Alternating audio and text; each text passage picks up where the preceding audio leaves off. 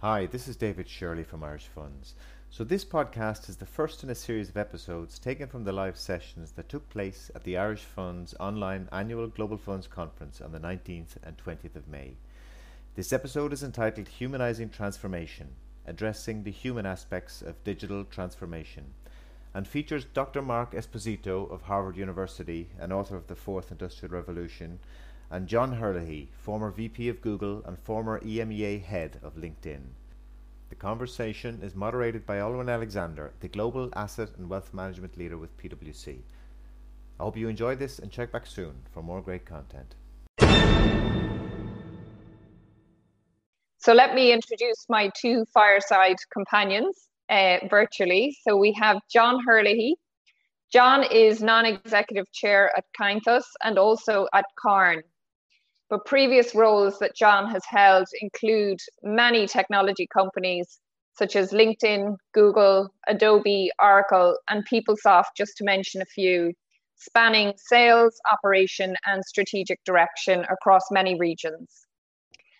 Mark Esposito is a top global thought leader in all matters relating to the Fourth Industrial Revolution. Mark is the co-founder and chief learning officer at Nexus Frontier Tech, an AI scale-up venture. And Mark has also been a global expert at the World Economic Forum and is an advisor to a number of national governments. So I'm sure we're going to have a very interesting conversation this afternoon. We thought we would put up a poll. It's a very easy one. We're taking it easy on you given it's the afternoon. Hope you're not getting the caffeine slump. And if you are, please grab a cup of coffee. But we kept it easy. It's a yes or no. And so the poll question is, do you think that the financial services industry, is infrastructurally challenged on technology innovation and implementation? So we will come back to that, and I'll ask our panelists to give their perspectives when we get your thoughts. So if you could just do a yes or no, and we'll leave that poll open for 15 minutes or so. So as we sat down as a panel to think about what we would cover from a transformation perspective, we all agreed that the human aspect is so important. If you think about everything that's so important about your people, from culture to upskilling and making them comfortable, and education and embracing change, and any transformation arguably can't succeed if you don't consider the people aspect as important, if perhaps arguably not more important than the technology. And so we're going to cover initially the landscape. We look at the impacts on specific organizations, and then we'll do a deep dive on this particular asset management industry. So Mark, if I can start with you, you've written and spoken extensively, as I mentioned, on the Fourth Industrial Revolution, the lead theme at the World Economic Forum just 5 years ago. At a high level, in your view, Mark, has that revolution now happened? And how has the landscape changed?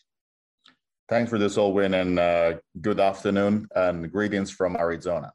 I think the conversation around the Fourth Industrial Revolution has always been, since the very inception of the forum, very aspirational. There's no such a thing as a revolution that is actually unfolding. It's really more of a movement of moving technology to start serving purposes larger than just the technology efficiency and the economic efficiency of technology. So I would say there has been significant movement towards the aspiration. Definitely 2020 and 2021 so far, given equally the challenge we're facing globally, have accelerating part of the conversation. Today, we do see areas of technology deployed to serve humans more than before. We have understood, the theme of our conversation, Olwen, that humanizing technology is within reach and probably is the most appropriate way for technology to move forward. But I think we're still quite far from having a blanket of a convergence around this. So I am always a techno-optimist. I think technology can augment and improve people's life, but I don't see the level of progress that I would love to see, considering the increase in asymmetries that COVID has equally created around the world. So I think it's a space for us to continue to discuss, but very likely the next few years will determine whether or not we will achieve this aspiration or whether it will just be an aspiration that will be unfulfilled. Okay, great. Well, I'm sure we'll come back to some of those thoughts in a moment. John, can I come to you maybe to share some high-level thoughts on the asset management industry as it relates to transformation and the human aspect? Sure, Owen. Thank you very much. And greetings from Dublin. Don't quite get to Arizona. I love to be out there, Mark, and enjoying the good weather. We're a little bit limited here at the moment.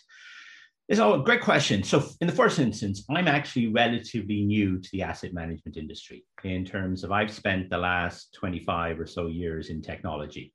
Having started off life at KPMG many, many years ago, I have to tell people I'm a recovering accountant, turned left, went in the wrong direction. So joined Cairn, and first of all, it's a truly amazing industry. A lot of really fantastic people trying to safeguard kind of assets of a huge percentage of the world's population and ensure that they are appropriately taken care of. So I think in a relatively short period of time, I've seen it's a very, very significant industry populated by very, very competent people who are doing a damn good job. And then I think you kind of come towards kind of change, innovation. And I think part of the problems that we have is when we use the word change and innovation, it means different things to different people. If you kind of come to what is a regulated industry, and regulation is actually incredibly important and paramount to the success of the asset management and wealth industry, but automatically sometimes people can use the word regulation almost as a defense mechanism to avoid change. And so I think in large parts, what you see is an industry that's effectively run in Excel. And I think when you've been kind of working Excel for 20, 25 years, you kind of see your life playing out in front of you in Excel. And so in large parts, what I've noticed is that there's a lot of fear of kind of terms that technology would use, like AI, machine learning. And there's an element that the technology industry has to be guilty of kind of creating a lingua franca and saying we're kind of cooler than other people. But I think in reality, what we need to do is to get towards a common definition, because I think once you get to a common definition, you actually take away the fear. So if you talk about the human aspect, you know, what slows down transition? What slows down transition is fear. And generally fear comes about is people don't understand what technologists are talking about.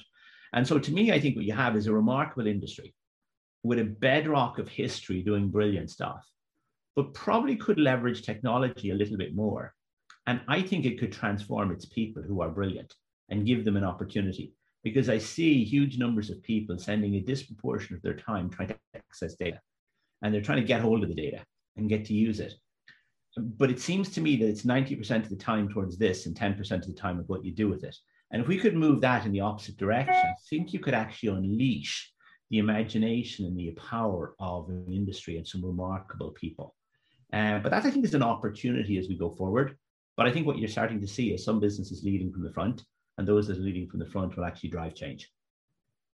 Great, John. Okay, so we're going to have a look at what does it mean at an organization level. And John, I'm going to come to you first. How does an organization create a culture that welcomes and embraces technological change? Yeah, so I think in the first instance, technological change is like any change, right? So how do you embrace change? And so the first thing I think you do is the leadership team of a business have to kind of have a currency of trust. The people trust them. And when they're going out, they're going to say something that it's true. And then over time, as you build up this kind of currency of trust, you create a reputation, which is your capital in the business. And I think in the first instance, what it does is you kind of start to look at what have you learned from failure in the past? And one of the things I think is really important in terms of kind of creating that kind of culture of trust or culture to empower change is an acknowledgement that you actually learn from mistakes and you move forward. And I think what you've got to do is to kind of move away from this penalty culture that if somebody makes a mistake. And I think if we all look at ourselves, many of us, even if we just go back to the things that we may have made a mistake on an exam as a 10-year-old, a 12-year-old, by making the mistake, you're better the next time round. The football player who misses a penalty next time probably does a better job taking it. And for some reason, we've kind of created this mindset that when we go to work, that you can't make a mistake. And I think one of the things that we have to think about is that we actually learn from mistakes. And I think you kind of create an environment in which you actually have conversations about why the mistake happened. What did you learn from it and go forward? Because at the end of the day, organizations that have succeeded have probably had more failures than success. But what they did was they reacted remarkably well to the failure to understand what it meant. And so I'm a huge believer that you actually have to start by creating that climate of trust. And that climate of trust comes from the fact that people are going to go into this together, collectively, to go and drive a change. But that's going to result in an acceptance and an acknowledgement that failure is part of the process. And it's how you manage failure and how you deal with it, and you don't scapegoat people. It becomes an incredibly important thing. That's not to say you give people license, to do idiotic things. But I think in all parts, what you have to do is an environment in which you're kind of celebrating the learnings that come from not doing something very well. And then you get better and better and better. So that's kind of, I think, is kind of like a prerequisite before you can even go further. That's super, I think, really good in terms of trust, starting at the top down, really, and also then embracing failure effectively to learn from it. Mark, can you share your thoughts and perspectives on cultural change? Yes, thanks. And building on what John said, trust, I think, is really at the foundation of where equally technology can help build that trust. So we shouldn't imagine that this is a conundrum where we're putting on one side technology and people on two different sides of the story. We should try to understand that we could side next to each other and using technology to enhance trust. In fact, there's a lot of movement, both in academia and in the technology world, in which we're trying to think of technology as an enabler of trust rather than technology as the opposite. Building on what John said, I think we have been for too long having this unnecessary trade-off between technology on one side and people. And I guess we equally push this forward via of the nature of the jobs that were displaced by technology. And so there are many people in the organizations that think that if technology get pushed further and further, jobs will disappear. I think we have to have a much more elevated conversation on the fact that there's no immediate trade-off between technology and jobs. The technology does not necessarily replace the job, but in enhancing the task of the job, they currently are repetitive. We really want to free people of those tasks that don't have as much value. That's what technology is designed for, and move them into more, I would say, human-centric type of jobs, which I think is the challenge in this conversation. It's not really about finding the right place for technology. It's more in understanding how, at the cultural level, organizations are able to integrate technology without feeling that the economic efficiency of technology will push people outside. In this way, Alwyn and John, we are equally going to decrease the fear of technology and the resistance to change. People resist what they fear because they simply don't control it. I guess a conversation that is open, transparent, but equally expanding the level of the dialogue, not as a replacement, displacement, but as an enhancement. I think this is where we can possibly move the conversation forward. Historically, though, this is such a unique opportunity for us to do that because we kind of lost a bit of the certainty of the past.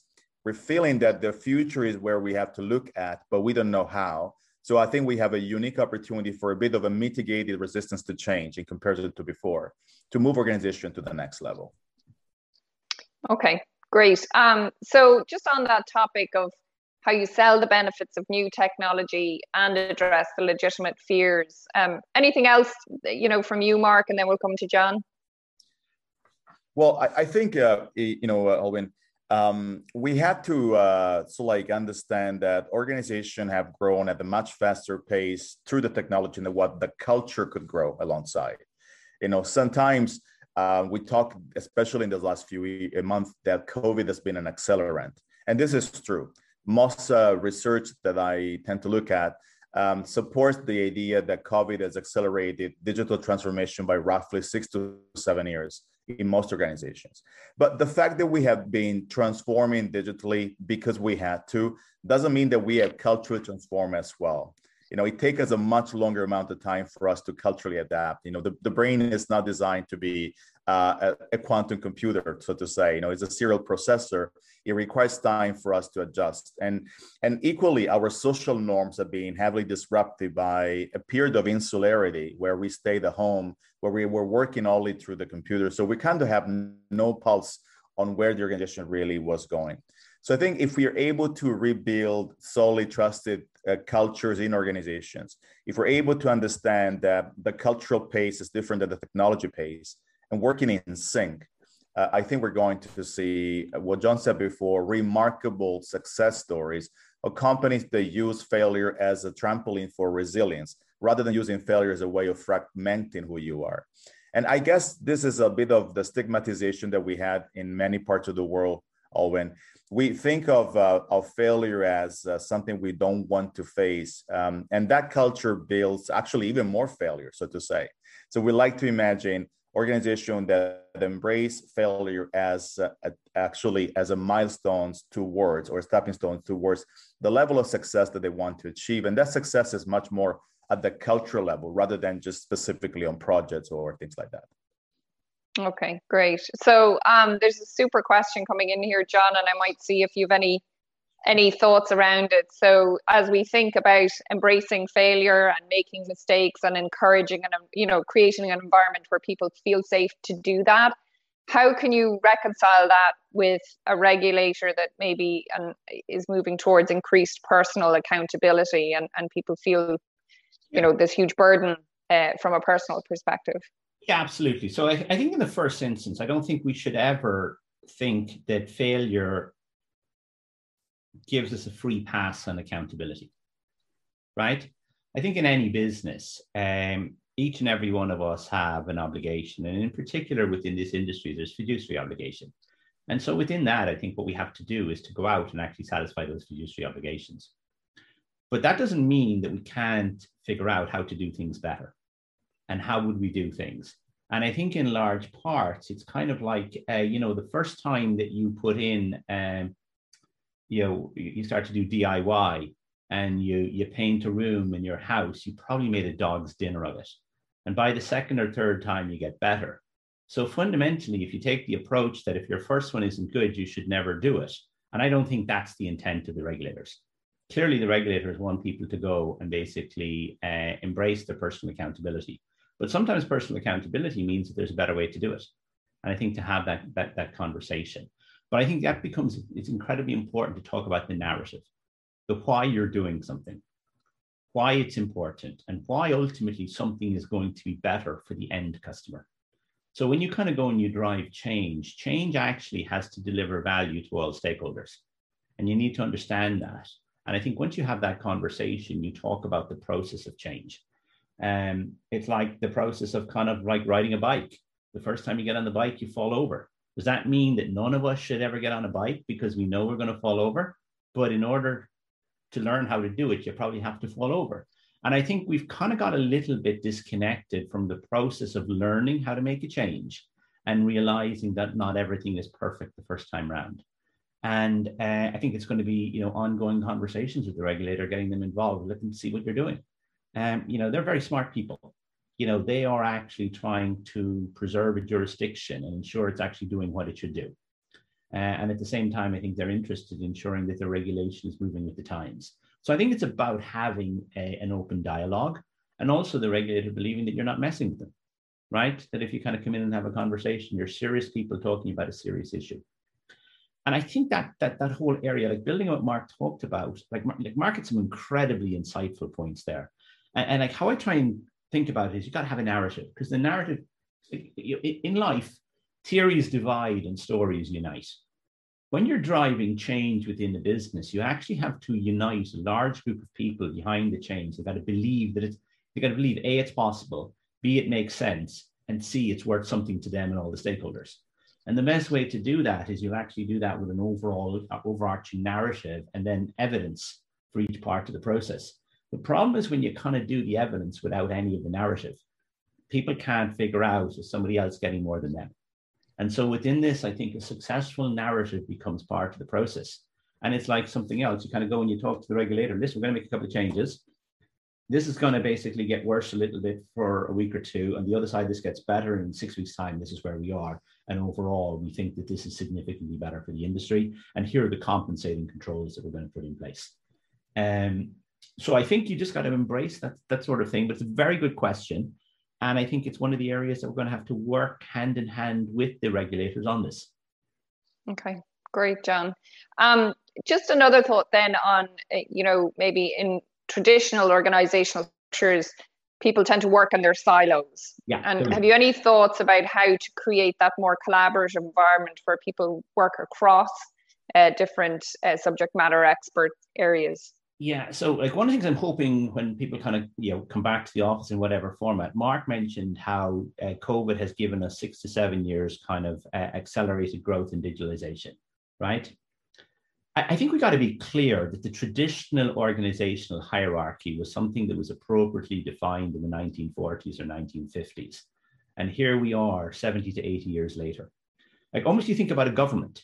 Governments today struggle to work because they were organized based upon a minister having a portfolio and responsibility for a number of laws. And now they actually cross over. I think what you have in most successful companies is a matrix. And you can go functional, regional, product, whatever way you want to do it. But all successful organizations are about an organism, and it's probably molecular biology is probably a better explainer today of organizational dynamics than traditional organization. I think, and that's I think one of the things we're going to need to kind of get our heads around, because like traditional, what is digital today? One could argue that the whole business is digital, and to have something called out as the digital part of the business, to me that seems particularly strange. When digital today is lingua franca, I might have learned, with in a school where I wrote stuff down and the teacher used chalk. Today, most kids learn in a digital environment.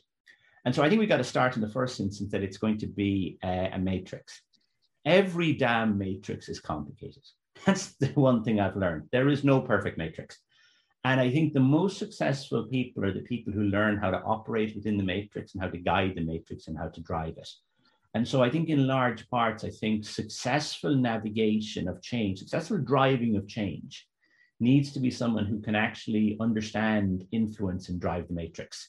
Because if you can't, you're actually driving towards an outdated org structure. And the reality is the reason most organizations reject change is they were predicated on a different org structure. And so in large parts, you actually have to deliver change based upon the future, not upon the past. And if you try and kind of bring in something based upon the past, well, it's great, but you're not going to get the benefit. Okay, great. And I think you've answered some questions that are feeding in there around that very point around hierarchical organization structures traditionally being challenged. Mark, can I come to you? So we've talked about the challenges of the human challenges, bringing people along, the cultural changes, the fear, overcoming the fears, and also breaking down the silos. And yet still some technology initiatives can fail. Any insights into other aspects that people need to watch out for or think about, or why that is? I think, Owen, one of the things that sometimes we don't consider is that technology problems are at the end the people's problem. I can give you an example. So in the company that I co-founded, we design artificial intelligence algorithms. So people think that once they have an AI algorithm, it will simply work. But what they don't consider is that when the algorithm defines, and this is typical of every machine learning problems, a dynamic answer, if the organization is not designed a structure to take into account dynamic decisions, that suddenly that resource like the machine learning is idle, doesn't really serve the purpose.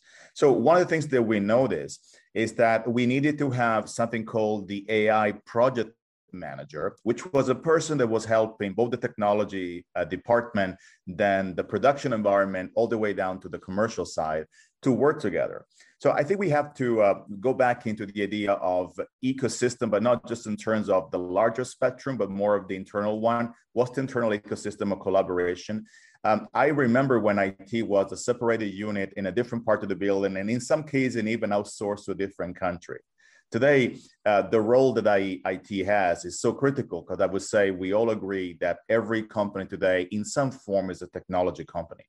So it's the same like back in the days, every company was a financial company because the role of finance was important. Every company needed to have operation and accounting.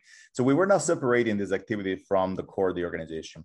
We had in the past, out of the cost saving mindset, shifted IT elsewhere, but we have to understand that integrating IT today, first of all, allows decision makers to understand that IT is not just a neutral driver, but it has a collective design that needs to be taken into account.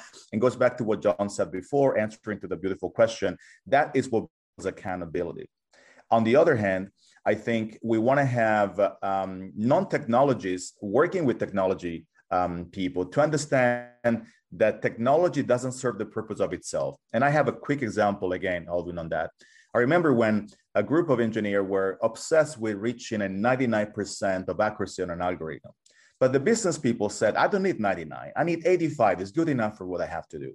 So the relationship on the KPI, sometimes they're very different. But if we are creating convergence across the organization, because we get them to understand what's the ultimate purpose of what we're doing, changes the mindset and equally break down a little bit the silos. So that's an experience I wanted to share directly from my direct exposure with our own company, and how much we learn from understanding the idea of production environment and people. Super, that's great, Mark. So I want to get down into the industry now, specifics to the industry. And John, if I come to you first, but Mark, I'd love your thoughts as well as to why we haven't seen the funds or the asset management industry truly disrupted to the same extent as other industries over the last 25 years. John, can I ask you to kick off?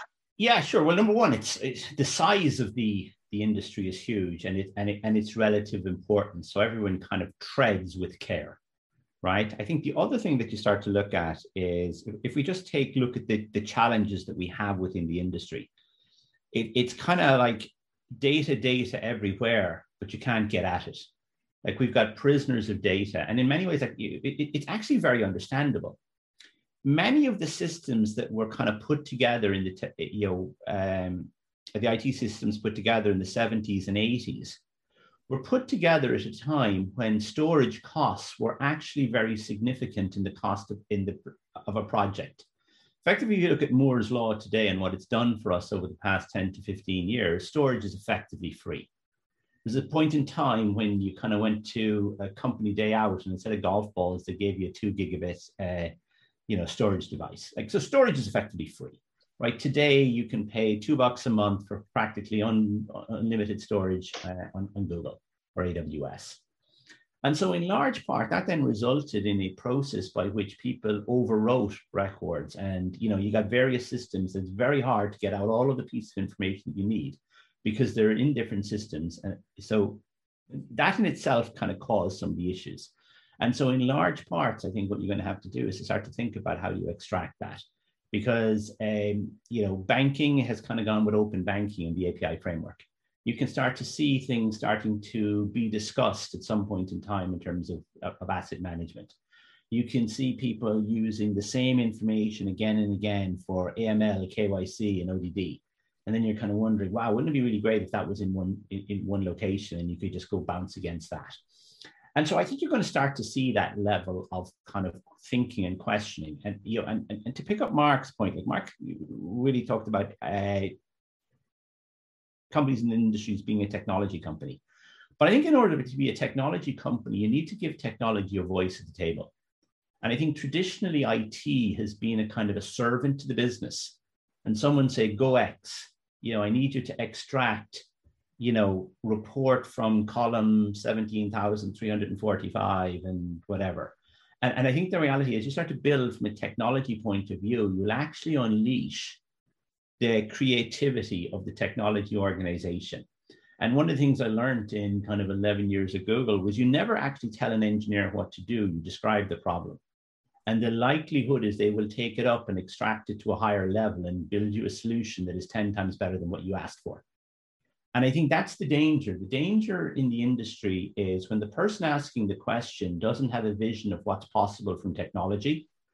And in effect, you actually create a very narrow specification that you're asking someone to actually go and work on. And I think part of actually having a technology platform and leveraging it is to put technology people with a voice and starting to teach other people, and could well be a reverse mentoring.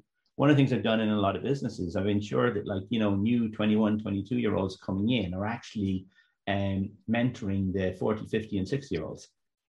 Because the likelihood is a 22 or 23-year-old coming in has forgotten more about technology in the last 6 months than the 50-year-old has learned in their career.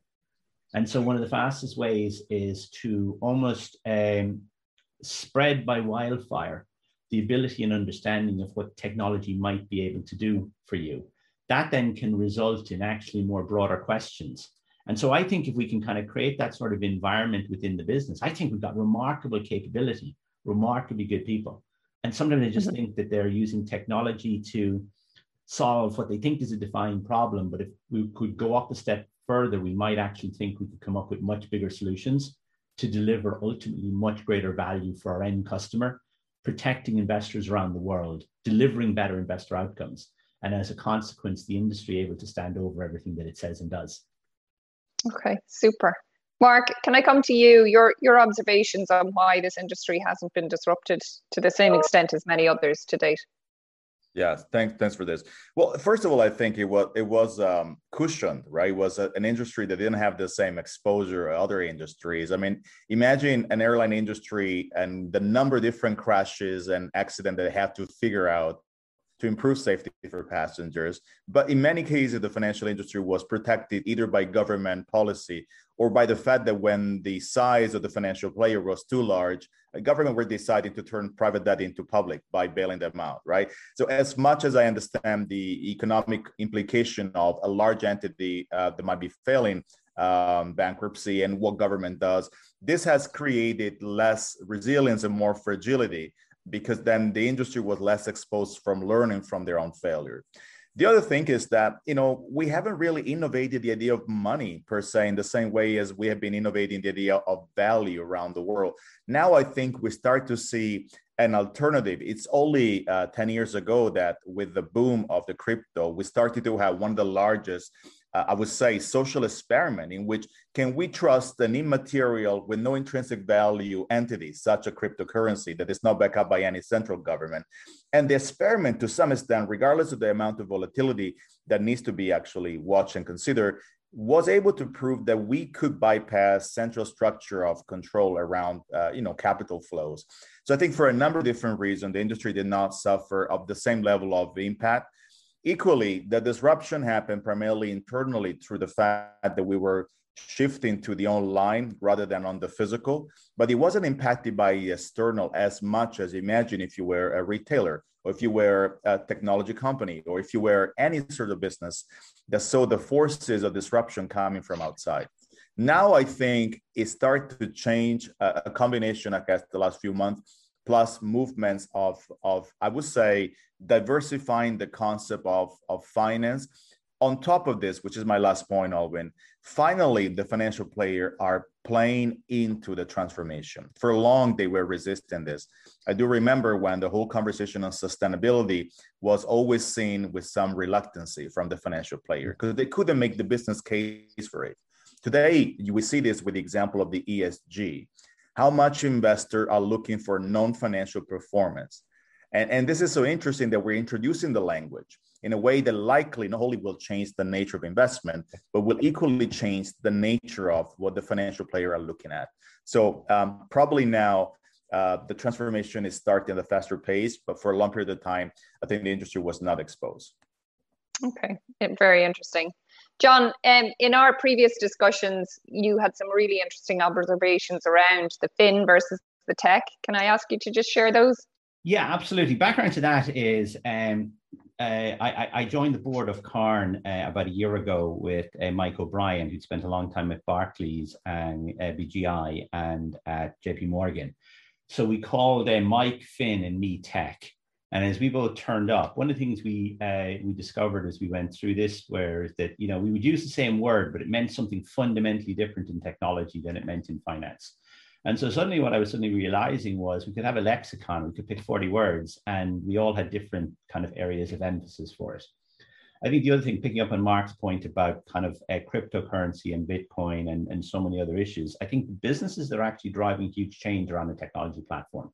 Why? Because I think a large part of the younger generation trust technology more than they trust traditional kind of governance type institutes, and they can actually kind of see what's happening. But on the fintech, how I thought about it is like, effectively technology is doing some element of kind of disruption within financial services, But you also see then what Goldman Sachs are doing in terms of probably being one of the largest acquirers of engineers, software engineers in the world. And today, you know, Google and Facebook would actually see Goldman Sachs as probably one of their biggest competitors for, you know, data scientists, etc. So you're suddenly starting to see some of the businesses in the traditional finance understanding the leverage that they get from technology, and they're driving that. And then what they're doing is they're superpowering their people who actually understand what customers want. And then they're increasing the quality of customer engagement. And so it's kind of the traditional, you know, it's almost like an old-fashioned model. Use technology to deliver incredible insights, and then use experienced people to tell the story to customers as to why it matters. And so immediately you kind of start to see this kind of like, some companies get it, some don't. And within fin and tech, the ones that get it are going to do incredibly well. And it's not, you know, it doesn't mean you don't have to be old to not get it. There's new companies that don't get it. But in large parts, I think you're going to see the merger of those two, and where they come together incredibly well and incredibly quickly. My sense is there's going to be real value created. But yeah, no, it's fun. As Mike and I talk about ourselves as like the odd couple of fin and tech. And so that's been really, really interesting from our point of view. Very good. Well, okay, so I'm going to come back to the poll and the poll results. So just as a reminder, we asked our audience, do you think the funds financial services industry is infrastructurally challenged on technology innovation and implementation? And no big surprise, 88% yes and 12% no. So Mark, I might come to you first for a reaction to that. Well, it doesn't surprise me. I think we've been feeling the same also in the conversation that we had today with you and with John, that there is work for us to be done. We have to start, I think, instilling a culture of experimentation that is not necessarily stigmatizing failure. I think it's an opportunity for many organizations to start thinking in something that John mentioned before, and it was inspired by one question. The organizational structure of companies today does not reflect the way the market is. The market is much more network driven than pyramids or silos. Yeah. You know, back in the days when we were structuring organization top down, we were replicating the model of the factory where production needed to be actually streamlined. Today, the market is much smarter than any form of structure. So I think the more we're going to be able to redesign the role organization, and equally a question that was implying power structure, which definitely will be disrupted as well, around how markets are, the level of collaboration that I think we've been discussing, the more we're going to find organizations that will entropically be part of the environment in which we are. And I think this is the major call for action that I would love this polling to suggest, is that we are ready for the level of redesign towards something that is much more network driven. And I think we should little by little dismantle the idea of structure, because there is nothing that the company can do today to control the uncertainty that the market will generate tomorrow. So rather swim with it rather than trying to build a dig around it. Great. And I'm being told we've less than a minute left, John. So can I come to you for your one call to action then for people? Yeah, I would practically repeat everything that Mark said. I think he's absolutely right on the money. The reality today is networks are more important than traditional. Maslow's hierarchy of needs is somewhat important, but the pyramid is no longer important in terms of the power structure. And to me, I think, you know, embrace technological change, because what you have in this business is you have fantastic people. So fantastic people can spend 90% of their time doing really intrinsic value creation work, as opposed to data extraction and nonsensical stuff. My sense is your organization will create a multitude of the value it is currently creating and be in a better position to swim and to drive the industry forward. So that'd be my call to action. And, you know, embrace the change throughout the org structure as you think about it, and ultimately embrace what's possible. Fantastic. Well, can I just thank both Mark and John's fantastic insights there today, and hopefully everybody enjoyed the session. And we'll hand it back to Jennifer.